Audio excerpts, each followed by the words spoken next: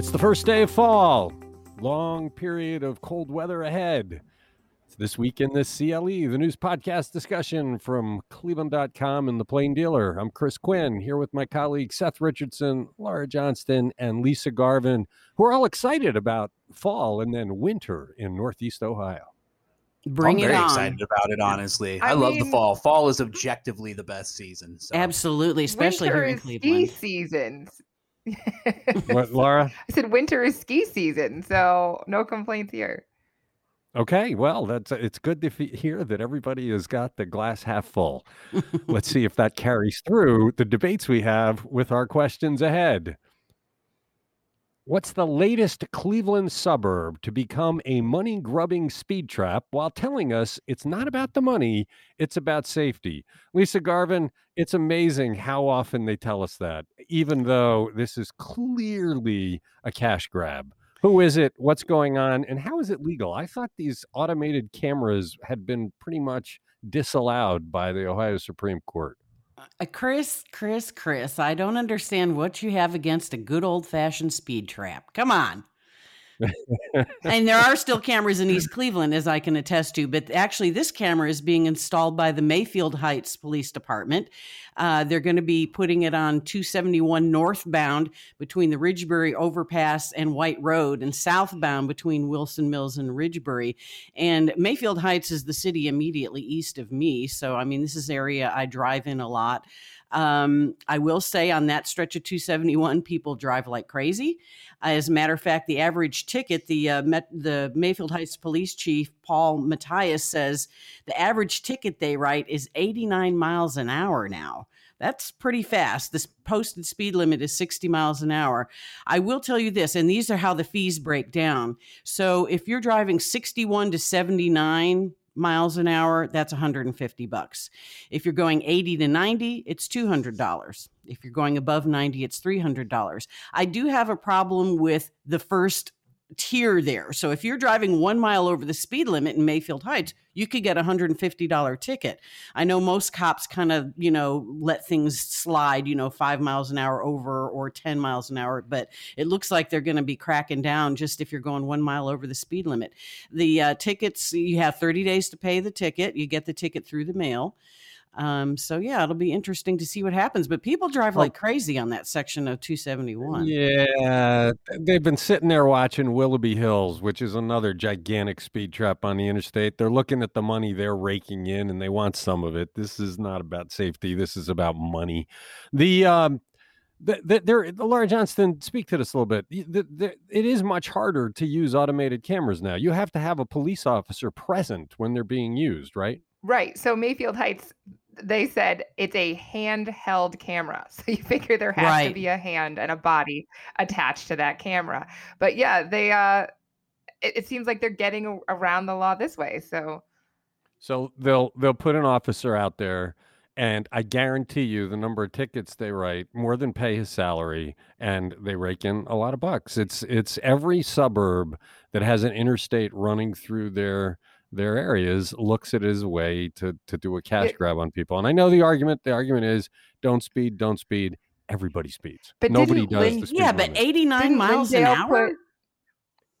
All right, so give those people tickets when you're out on the street. But that's not what this is about. This is about grabbing the people that are driving through. It's not going to be Mayfield residents, so they're not going to make their local residents angry. It's the commuters that go through, and they're going to pluck them off. It's like what Cleveland did when they had the stationary cameras. They put it at all the commuting points, and were public about it. They said, yeah, we don't want our residents getting these. We want the commuters getting these, and then they can give us extra money. The hypocrisy is saying it's about safety. It's not about safety. Did he offer any accident statistics for that stretch of road? No. Have they seen an incredible? Right. So how dangerous is it? It's. I'm glad I don't drive through there very often because I just think this is bogus.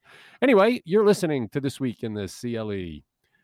Let's talk about former Cleveland Bishop Anthony Pilla, one of the more beloved figures to be on the Cleveland stage in recent decades, after news came Tuesday that he died at age 88. Laura Johnston, for people that weren't around for most of his time, I think they'd have a hard time understanding just what a beloved figure he was in Cleveland. I mean, because he was a native son, because he never sought the higher offices in the church, people love this guy. Yeah, absolutely. He did a lot for the people of Cleveland, and he also helped start a national dialogue on the role of the church in the city. He didn't just abandon the city for the suburbs when people started moving out, but really kept the parishes there, which I think endeared him to a lot of people. But he was a bishop of the Diocese of Cleveland from 1981 until his retirement in 2006. He was my bishop basically from the time I started paying attention in church. So his name is like always on the tip of my tongue at Mass. When you say bishop, like the next word should be Pilla, not Malesic, or I'm not even sure I'm pronouncing that correctly, but he was bishop for a long time. Archbishop Nelson Perez, he's now at the Archdiocese of Philadelphia. He was Malesic's predecessor, said Pilla became one of his close friends while he was in Cleveland. He called him an incredible source of wisdom and counsel and a really great example of what it means to be a bishop.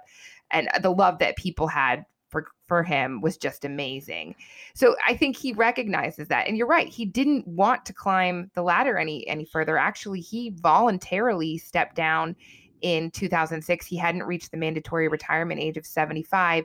And you wonder if that is in part because of the clergy sex abuse scandal, which definitely marked the later end of his career, and it was a dark spot. Actually, I think the reason was, and we saw it bear out with the person that followed him, we haven't mentioned Bishop Lennon, he didn't close churches down in the city. He didn't take the moves that were necessary for Catholic dioceses in big cities to cut them back because they couldn't afford it. And so when he left, they brought in from Boston Bishop Lennon, who methodically went around and closed church after church after church, showed up to say the final mass at each one of the churches and took just one beating. But I think that's part of the reason that Pilla left, is he realized that he would be the vehicle for closing churches, and he didn't want any part of that because he cared so much about them. You're listening to This Week in the CLE. We're a week beyond the primary, so let's get an update on the Cleveland mayor's race. Seth Richardson, in the first week, it's all about the endorsements, I guess. Yeah, it's been a little quiet, so to speak, but I think that's probably just kind of regrouping by the campaigns. The big news that really came out was, Councilman Blaine Griffin, who represents, the west side, the east side district that includes, Larchmere and Woodland Hills and some of Shaker, that sort of area, came out in favor of Kevin Kelly. Not a total shocker by any means, especially when you consider some of the council and mayor dynamics going on, right? I think it's kind of openly known that Griffin would like to be the next council president, and you can't go without saying that Kerry McCormack, who also has some ideation on being the next council president, endorsed Bibb. So it's interesting that they've kind of set up that ticket. The other interesting endorsement Hold on, stop there though. I do think it is a little bit surprising that Griffin did that. He could have just sat out. I think it harms his chances of being council president. Actually, right now this is Bibb's to lose. There's not an easy path for Kevin Kelly to win this race for reasons we talked about last week, and you could see a council that is changing a bit. With supporters of Justin Bibb. And I'm not sure Blaine endorsing Kevin Kelly, who's seen in many quarters as a continuation of what exists now, helps him win the votes he would need to become the council president. I mean, I guess it really kind of depends on who wins, right? And, Bibb it looks like Bibb has a better chance of winning just because of what we saw in the primary, right? And if he does win, then you're kind of in a position where other council members might look to somebody who supported Bibb and say, well, I can probably, I have a better chance of getting some of my stuff done if I've got a through line to the mayor. It's probably the same way with, Griffin and Kelly. If Kelly does win, then I expect that, Griffin would be able to really kind of coalesce support because there's, sort of that through line. It partly depends on whether the council members who are facing pretty stiff challenges like Tony Brancatelli prevail. I would think if Rebecca Maurer ultimately beat him, that she would be a Kerry McCormack vote, not a Blaine Griffin vote. Yeah, that'll be a big part of it. So, but if Blaine had not endorsed, if he just said, "Look, I'm going to sit this out, let the voters decide. It's up to them," it wouldn't have harmed him if Bibb wins. I was a little bit surprised he did it. I get it. There's some loyalty there. They've worked closely together, but you can always say, "Hey, look, I'm sitting this out. I'm looking at the future, and I've got to take steps that I think are smart." What's the other endorsement that you wanted to talk about? So yeah, just this morning, SEIU Local 1199 or District 1199, one of the bigger unions and more active unions in both Cleveland and in the state, endorsed Justin Bibb. I think I talked about this a little bit last week, which it's not a huge shocker by any means. SEIU and Kevin Kelly have been beefing for quite some time, really kind of going back to the minimum wage debate, but even over renovations for what was then the Q, there was a pretty big divide there. But it is kind of worth noting because they put six figures into the race for Sandra Williams in the primary. They are not afraid to spend, and I haven't talked to anybody over there yet, but I would be shocked if they aren't big spenders in the general election as well. Well, I got to tell you, I think this is big news for Kevin Kelly because the SEIU has a remarkable record of backing losers. That is true. I mean, they never seem to back the right horse. And so if I were Kevin Kelly, I'd be high-fiving like, good. I don't want the SEIU backing me. It's a curse in Cleveland. Yeah. There's one other interesting thing that I noticed, and that where Justin Bibb's campaign is going to be canvassing this weekend. And they're actually kind of hitting Ward 13, which is Old Brooklyn, which is Kevin Kelly's ward, 2 days this weekend. Going to go out there knocking. It's sort of interesting, real estate that they're going for there, considering you would expect that Kevin Kelly would have that area pretty well locked up, as he showed he did in the primary. That said, there were plenty of non-Kelly votes, so maybe they're hoping they can convert some of those over to their side. Just sort of interesting to focus on that ward of any of them. Do you think this will have a low temperature for a few weeks before we get closer to November, and then it'll start to ramp up? Yeah, I mean, I think there's going to be some forums that are starting up, and we're going to kind of get back into the swing of things. I think kind of the past week has been sort of all right, regroup. Let's think of the strategy that we need, do some of that stuff. And, just sort of get back into it. Early voting starts here in 2 weeks, I think. So yeah. They're going to have to do a pretty quick turnaround here. It's just a matter of, campaigns kind of figuring out, okay, this is what we need to do. There's a reason that, they worked hard to get, Blaine Griffin to endorse, basically 2 days after the primary. So some of it is going to be, trying to get some of that support and see where the dividing lines can kind of be drawn, and really just getting your, supporters out there and making sure that you, canvass and phone bank properly. I'm surprised they worked so hard to get these endorsements, because it didn't look like any of the endorsements, except maybe Michael R. White's, made much difference. Frank Jackson's clearly didn't in his own ward. Just as a note, we're not going to cover every endorsement that comes down the pike. We're going to aim to do like a weekly story of some sort to say this is how the endorsement shook out, because otherwise every council member that stood up to say I endorse so-and-so, we'd end up having to do a story on all the candidates that lost in the primary. So we're going to break it down and look at it as a trend, especially because it's so meaningless. You are listening to This Week in the CLE. We've talked a lot lately about pediatric COVID-19 cases, but we haven't talked raw numbers. Where does Cuyahoga County rank with pediatric cases since the pandemic began? And how many children are we talking about?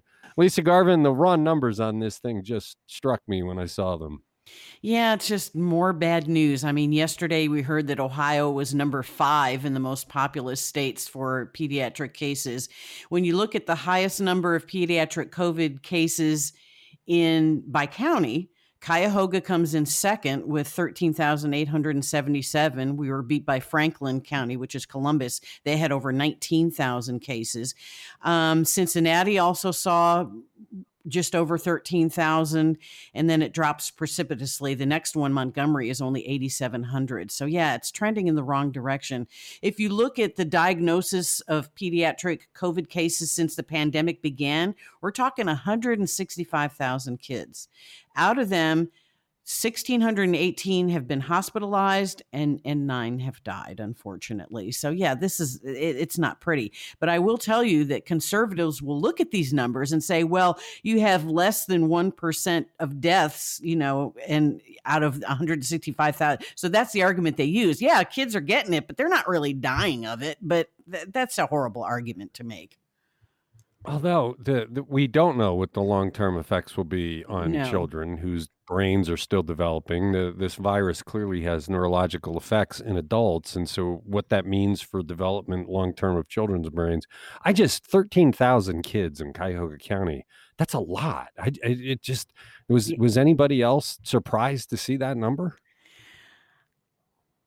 I No? personally wasn't surprised, but go ahead. I was just going to say, you look at the numbers in September alone, and you know that the trajectory is just skyrocketing. Like this isn't something that's just added up slowly over 18 months of pandemic. It's a lot of parental worry because you don't know what the long-term effects are. Got to get this thing under control. You're listening to This Week in the CLE. How shocked are Cuyahoga County residents likely to be by the values of their homes in the just-released reassessments from the county tax office? Laura Johnston, I know you got slammed. I haven't received mine yet, and I can't find it online, so I'm waiting to see. But this has some big leaps in it in certain jurisdictions. A lot of jurisdictions, because remember, this is a 3-year update. This isn't like, oh, well, my value has appreciated. I understand that. We are looking at 16% increase across the county just in 3 years. And this is the triennial update that just looks at home sales. So they don't drive past your house. They don't see the condition that it's in. They don't grade it. They just look at your neighborhood, and there are thousands of neighborhoods in Cuyahoga County. The way that they draw this up and they compare apples to apples is the goal. And they just kind of put a number, and a multiplier on everything in that tract. So Cleveland was one of 8 municipalities that saw residential values rise by more than 20%. And a lot of inner ring suburbs also saw big jumps. And we actually have a map. It's in the Plain Dealer and online that shows you color-coded where the biggest jumps are. And it's not exactly what you would expect. And all I can think is those numbers might have fallen a lot before. Right. So where you live, Rocky River was 19%, which is a lot. But it was also 18%, I think it was the number in South Euclid and University Heights, which is high. I mean, I was surprised to see them going up like that. It's a wide range. The notice people get says this does not have the commensurate increase in your taxes. Don't be alarmed. And so many people are, hey, this doesn't affect taxes because of House Bill 920. It does affect taxes because a certain part of your bill is inside millage, which is immediately affected. Right. And the next time you vote on a tax, even if it's a renewal, it's a reset button at the new value. This ultimately does cost you real money. Yeah, it does. And the inside millage is 10 mills total. But then there's some cities, and Rich Exner pointed this out in an email to us this morning, our data guru. There's charter millage. So cities can pass their own charter millage that is not affected by House Bill 920. And that completely varies. So depending on what city you're in, how much charter millage you have. And then you got to think about what the houses in your town have done. Because if you're on the higher end, if you've increased 30% and somebody else has only increased 10%, you're going to be paying a larger chunk of the total bill. So a lot of it depends on just how it all breaks out the pieces of the pie. But a lot of people open this and they are staggered by it. I got messages saying, Laura, how am I going to fight this? Because I don't think it's fair. And what's interesting is there is no informal review process this year, as there has been in at least the last 12 years that I've been paying attention to this, where you could go in and meet with a member of the county staff and say, here's why I think you're wrong. Here's what I think it should be. And they could just change it. Literally, if not right there, they get back to you in a couple of weeks before the values actually set. Now the values will set, and then you have to go to the Board of Revision. You have to file it between January 1st and March 31st of next year and go through a formal process with a hearing to argue that you shouldn't be paying that much. Yeah, although the formal process keeps everything honest. I mean, the informal process had some room for abuse. And look, that's true. This is the one that's based purely on home sales. So, so it's hard to argue against it. I mean, people get the chance, but house values have risen. It's the number one asset for a lot of people, but that comes with a tax responsibility. I was frustrated because, again, I don't have mine, and I was looking at the county's property website, which has very recently been retooled. It's much more user friendly, but I was amazed at how wrong it was. Like, it has my house being built 9 years earlier than it was actually built. It has my heat system wrong. And it gives me the construction of my house is C+, which I was kind of offended by. Anyway, Well, I guess there's no place. Oh, go ahead, Lisa Garvin. No, I just wanted to jump in with my own perspective because I'm looking at my bill right now, or my appraisal. My house was seriously undervalued, actually. I mean, the 2020 market value on my ranch house was $133,000. My new market value is $162,300, which is a jump of $29,300. But the ranch house right next door to me, exact same floor plan, just sold for $242,000. The comps in my neighborhood are really closer to like 185. So, I mean, my house being 100. Go ahead. I was just saying, wait. Your house being what? 100 years old? No, it was built in 56. Oh. I was just saying that. No, go ahead. Y'all go ahead. I was just going to say that, and now I lost my train of thought, but I think the different pockets are going to be affected different ways. And I do think the county always undervalues houses. I don't think anybody is paying based on the actual true value of what they could sell their house for. No, right. Yeah, it usually is lowballed, and that's part of the difficulty of challenging it. Because if you go in to say, this isn't right, they're going to say, well, actually, the houses around, they're going to say what Lisa just said, that the houses around you are all selling for $50K more. You want us to make that adjustment, right. And you'll say no. So, and can I go back to the University Heights thing for a second? Because that's where we moved from when we moved to Rocky River. And I lost a lot of money on my house when we moved 5 years ago. So all I can think is those jumps, and they are really big. I mean, Maple Heights is looking at a 29% jump average, is just because the houses dropped so much further and took a little while to catch up with the increases. Look, this is a fair process. I mean, this is what is supposed to happen. People are supposed to pay their fair share. You're supposed to have a house assessment that is somewhat close to accurate. And let's face it, house prices have gone up in a big way, especially during the pandemic. The county's doing what it's supposed to do.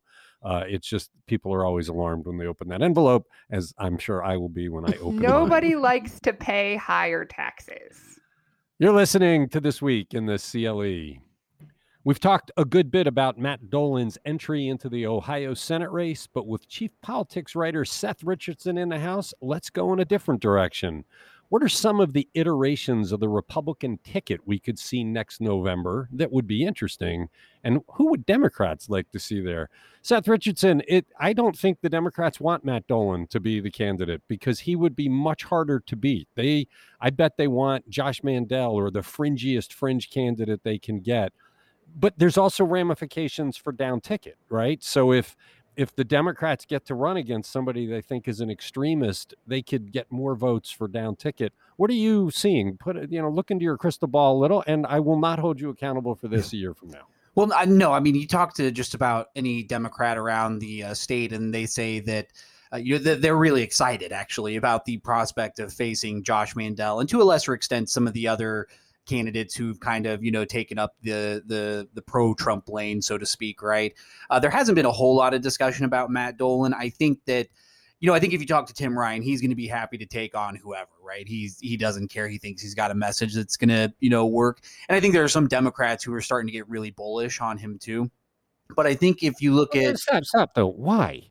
I mean, why? What is going to make middle Ohioans passionate about Tim Ryan? I mean, he's going to be able to be portrayed as AOC lefty. And I mean, how are they getting passionate about him? As much as the Republicans want to run, or the Democrats want to run against the Josh Mandel, I think the Republicans want to run against a Tim Ryan because he's pretty far left.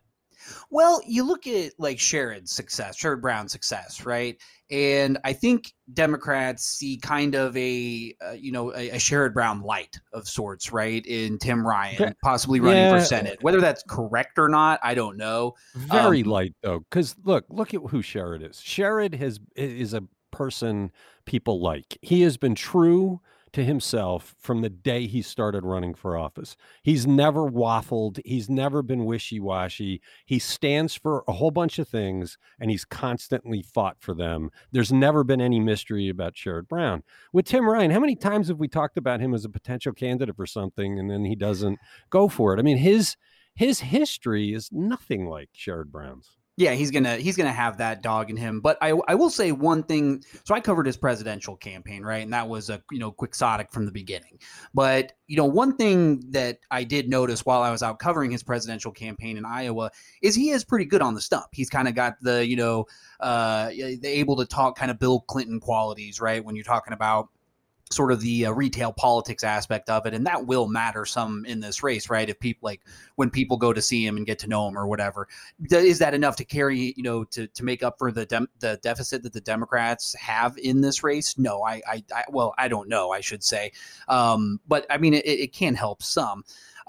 But yeah, when we're talking about the matchups, right, I think, Democrats look at Josh Mandel and they see a guy who, got beat by Sherrod, dropped out of a race, really has kind of been, really operating this campaign on a lot of buffoonery for the past, 6-8 months, however long it's been. And, I think they are excited at that prospect. And, when I talk to, and it extends beyond even just the Senate race, right? Because you talk to Democrats and they think of the prospect of a Josh Mandel and Jim Renacci ticket, right? Jim Renacci running for governor possibly, which, I think that, that match, that ticket is probably a little pie in the sky, but I guess it could happen, right? Never say never. But when you think about the Republican Party over the past decade, there are two candidates who have lost statewide office, Josh Mandel and Jim Renacci.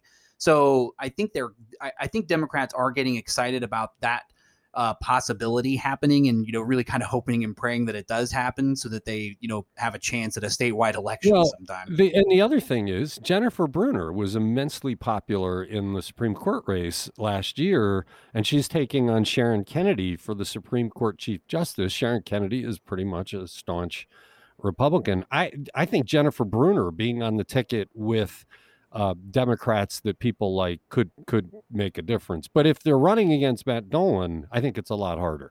Matt Dolan is much more of the centrist. I mean, he's very conservative, but the centrist conservative, the guy who gets stuff done. You won't be able to portray him as some fire-breathing nut job who's always on Twitter saying horribly hateful things. Well, and if you look at like the successful Republicans, since Republicans have really kind of taken over the state, right? They're all Matt Dolan really fits that mold, right? He's very similar to a Mike DeWine or a George Voinovich or a Bob Taft in terms of kind of temperament and political style, and even really background a little bit, right? So yeah, I think he kind of fits the mold of what a quote unquote traditional Ohio Republican has kind of looked like over the past 2 decades, especially. And that would probably bode well for, some of this suburban drift that we've seen. Yeah, look, we've talked about it. The path is difficult for Matt Dolan, although if he's able to make himself stand out as that centrist guy, he could do it. There are a whole lot of Republicans I've heard from that really hope he does because they're sick of the Trump takeover of the party. But I think the Democrats would much rather anybody but him at this point. And the number one they want to run against is Josh Mandel because he's horrible. I think Republicans will vote Democrat to keep Josh Mandel out of office because they don't like him so much.